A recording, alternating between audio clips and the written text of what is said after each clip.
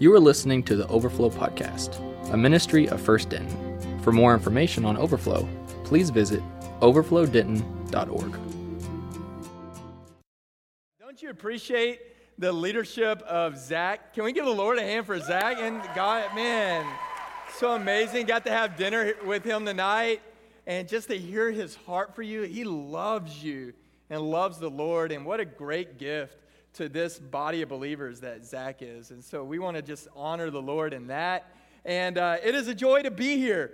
I want to tell you, before I kind of dive into tonight's message, I want to tell you about my most important ministry, and that's my family. Everything else I do is from the overflow of that. I have a wonderful, godly wife named Casey, and we've been married for 13 years. Whoop, whoop, yeah. And we have 5 kids that are 11 and under. So that is a prayer request. Amen?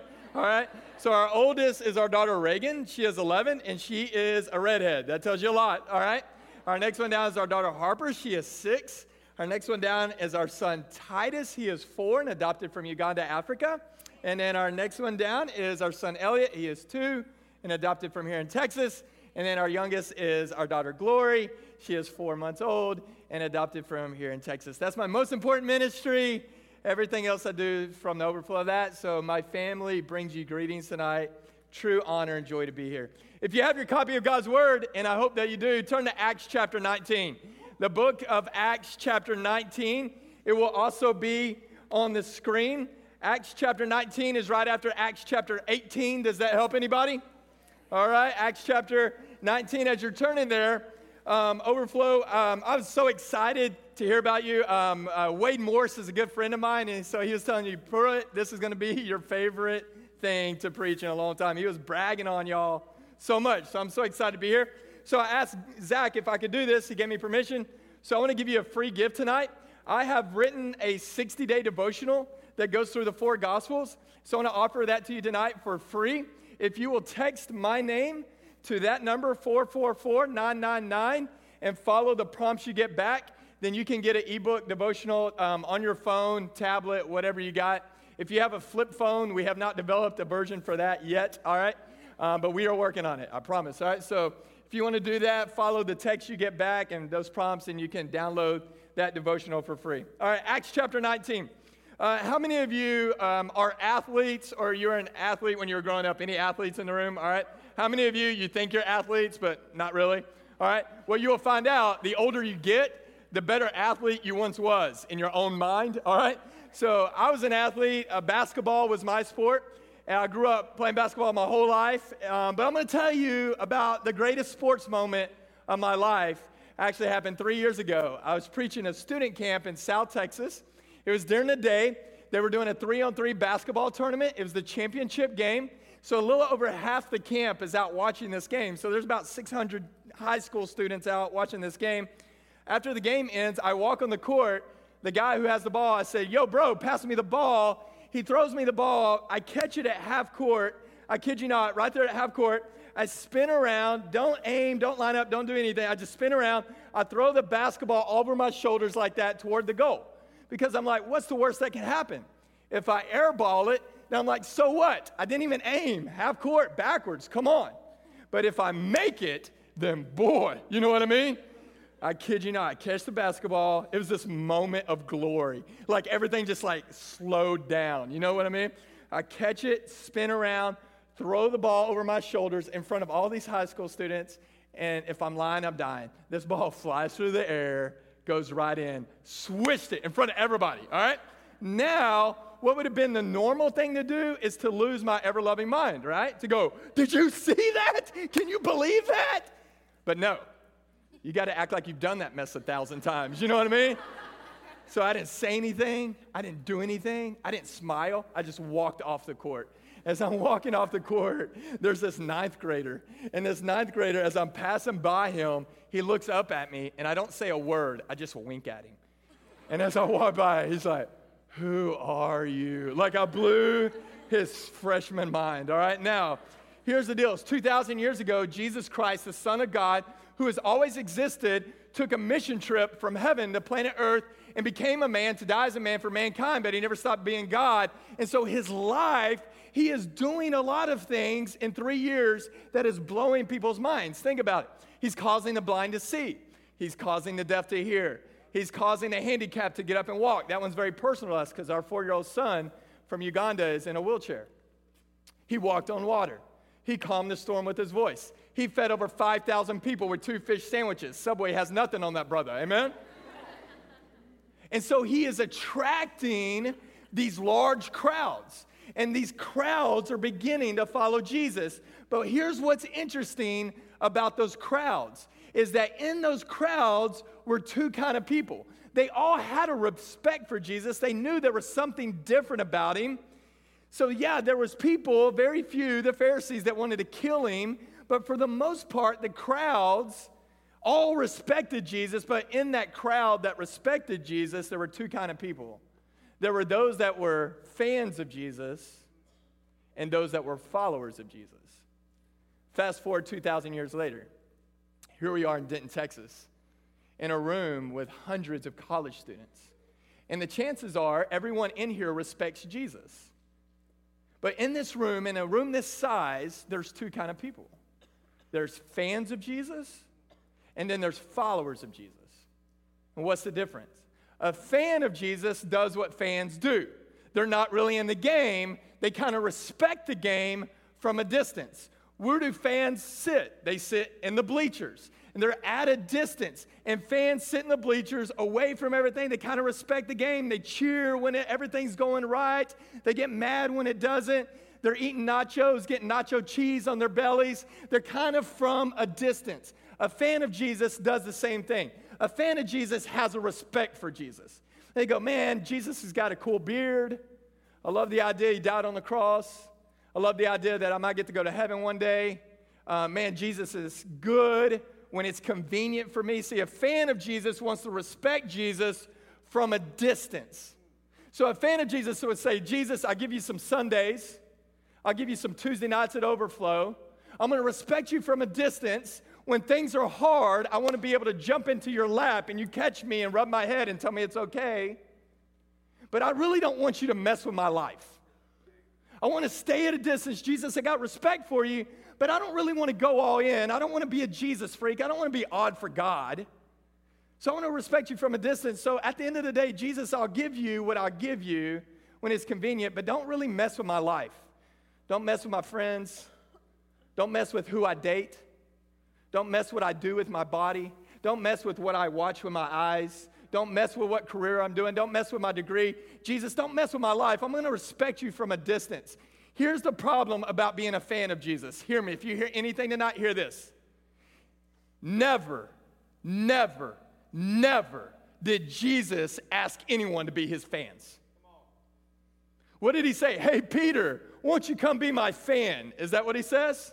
What does he say? Come and what? Follow me.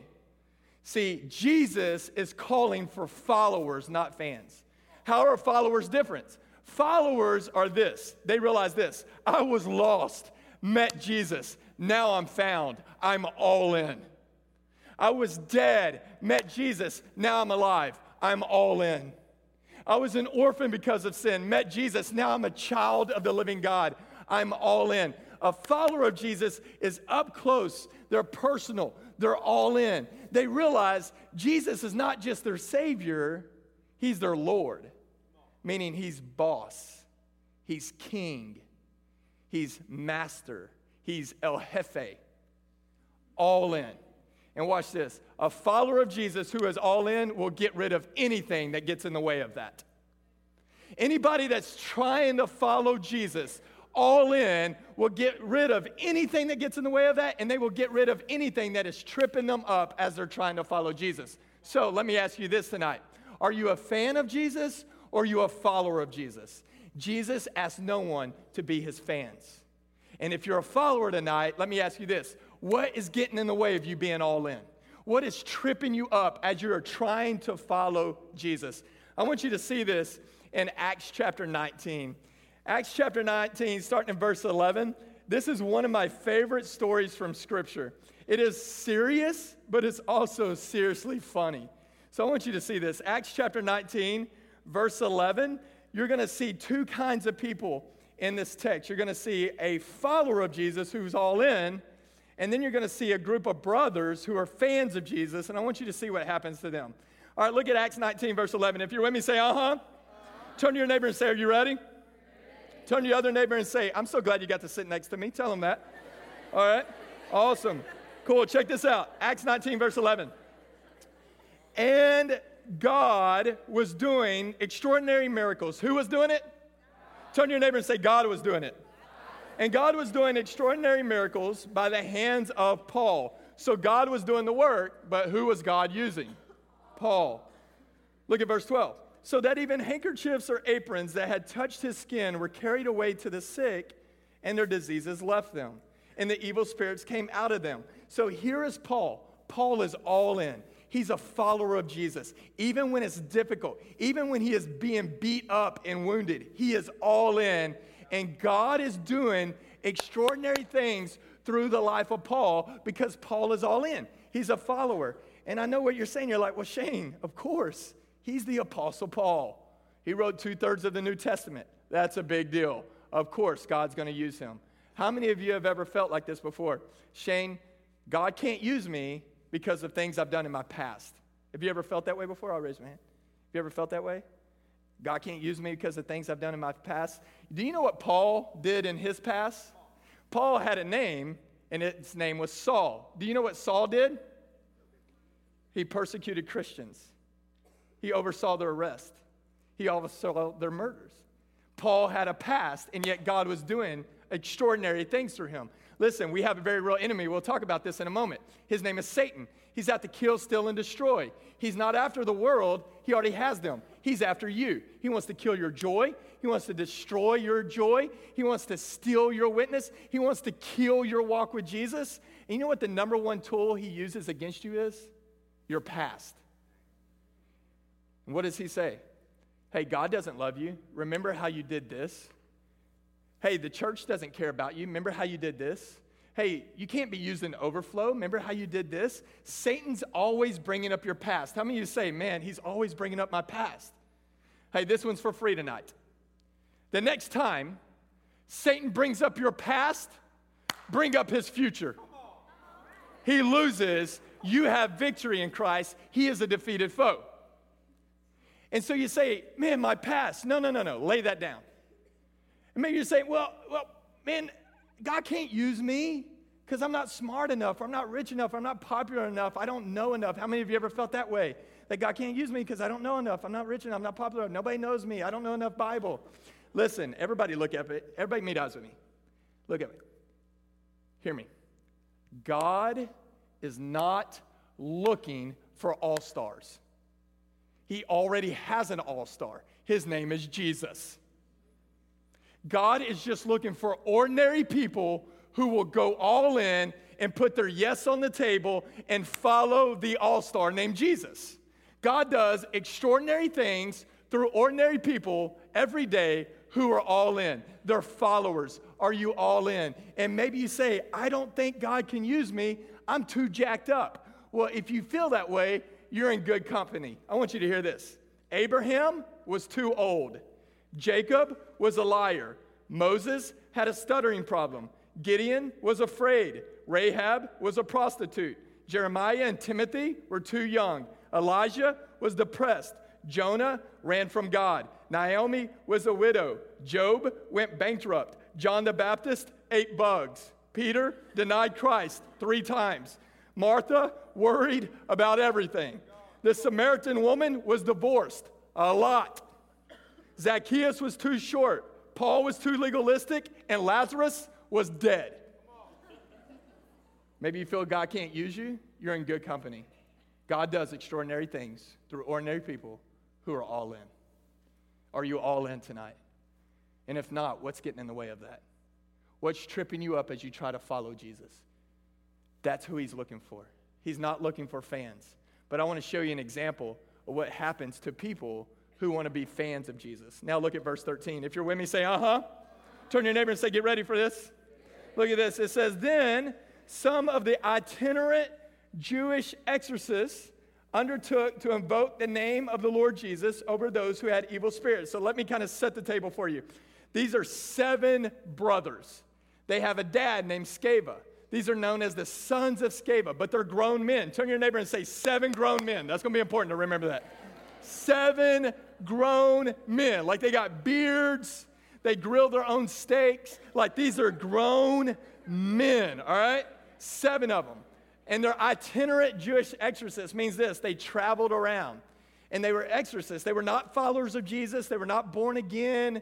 They did not worship Jesus as Lord and Savior. They would go around and they were exorcists, and it was a money-making scam. So they had come across somebody who was demon-possessed. How did they know they were demon-possessed? I don't know. I doubt it was like Hollywood. I doubt the person was like, I don't know, all right? But these 7 grown men would go up to somebody who's demon-possessed, and they would say, for a certain amount of money, we'll exorcise the demon out of you. It was a money-making scam. So I want you to look at what happens to these guys. These were itinerant Jewish exorcists, undertook to invoke the name of the Lord Jesus over those who had evil spirits. Here's the problem. They were not followers of Jesus. They were not born again. They did not have the Holy Spirit of God inside of them. They were fans of Jesus. And you say, well, Shane, how do you know that? Well, look at what they say. They undertook to invoke the name of the Lord Jesus over those who had evil spirits, saying this, I adjure you by the Jesus whom we know and worship. Is that what your Bible says? We adjure you by Jesus whom we follow. Is that what your Bible says? What does it say? Demon. Like, I can say it. All right, this guy's like, ugh. They're like, demon, come out of this man. By Jesus, not whom we know, not whom we follow, not whom we worship, by Jesus, whom that brother over there talks about. They see Jesus using Paul, so they're like, man, we're a fan of Jesus. We don't know that Jesus. So demon, come out by Jesus, whom Paul proclaims, who Paul knows. So let's talk about this real quick. Let's sidetrack this for a moment. Fans of Jesus worship Jesus through other people. Let me say that again. Fans of Jesus worship Jesus through other people, meaning this. Let me ask you this. Do you know Jesus as Lord and Savior? Do you have a personal relationship with him, or is Jesus for you just whom Zach talks about? With whom these guys sing about? Whom your friends talk about? Because here's the deal. One day you will draw your last breath. I read a statistic not too long ago. It said this, 1 out of 1 dies. We're not getting out of that. You will draw your last breath, and you will stand before your Creator. And it will not be you and Zach. It will not be you and your small group leader. It will not be you and your friends. It will not be you and your pastor. It will not be you and your parents. It will be you. Do you know Jesus? These guys just knew Jesus because of what Jesus was doing in Paul's life. They were fans. So, evil spirit, come out by Jesus, whom that brother knows, whom that brother worships, whom that brother follows. Look at verse 14.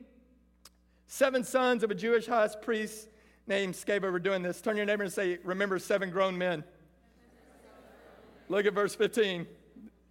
But the evil spirit answered them. Here's the deal, man. You want to play games with the enemy? Sometimes the enemy answers you. Let's talk about this. We have a very real enemy out there. And our enemy is not the guy who stole our girlfriend in 7th grade.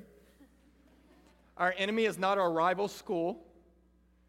Have you ever gone to a school that has a rival school?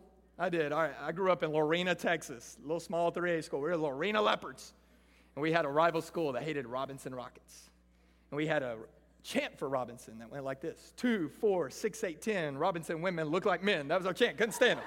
Couldn't stand them. But that's not our enemy. We have a very real enemy. His name is Satan. And listen, can we talk? Let's just talk as a family for a moment. Most of us approach Satan in 1 or 2 extremes. What I mean, one extreme is this, is we blame everything on Satan. Do you know people like that? They blame everything on Satan. Like they think a demon is behind every rock and crevice and is always out to get them. They're like, man, Satan is attacking me because my VCR broke. And you're like, no, bro, that thing's 30 years old. They're like, man, Satan's after me. My air conditioning went out. No, we're just spoiled Americans. Stop giving him credit for things. But if I'd be honest, most of us live in the opposite extreme of that. We almost live our life as though he doesn't even exist. You got to realize we're in a spiritual warfare. And if you're a child of God and you're trying to pursue Jesus and follow Jesus, there's a big target on your back. Listen, and Satan is not a little cartoon figure. He's not a little red man with a pointy tail and a pitchfork going around poking people. I don't think he's scared of tax. Remember that song when we were kids? And if Satan doesn't like it, he can sit on attack. What? Sit on attack. As though Satan's like, not tax again, right? He's out to kill you. He's out to destroy you. And here's the deal, is you by yourself, he is stronger than you. And he's been around a lot longer than you. And my dudes, where's my dudes at? Make some man noises. Where's my brothers at? Where's my dudes? Listen, guys. Hey, listen, guys. Hey, listen, guys. And some of us, we think we're tough. And we're like, man, this Jesus stuff, that's for wimps. I don't need that. I'm tough. I got some facial hair. I kill my own dinner. I'm tough. He will whoop your tail. Maybe you're a girl here and you're like, I'm tough. I got some facial hair. No, I'm just kidding, right? Listen, he will whip your tail. He is stronger than you. He's been around a lot longer than you. He is more wise than you. But here's what you need to know, is that if Jesus is your king, he is terrified of Jesus. And this is good theology. Satan and Jesus are not equals. They're not playing a chess match. One day, Satan will bow at the feet of King Jesus. And he that is in you is stronger than he that is in the world. So I want you to see that in this light here. So they're playing games here. Fans are about games. And these guys are playing games, but this is no game. Look at verse 15. But the evil spirit answered them, Jesus, I know.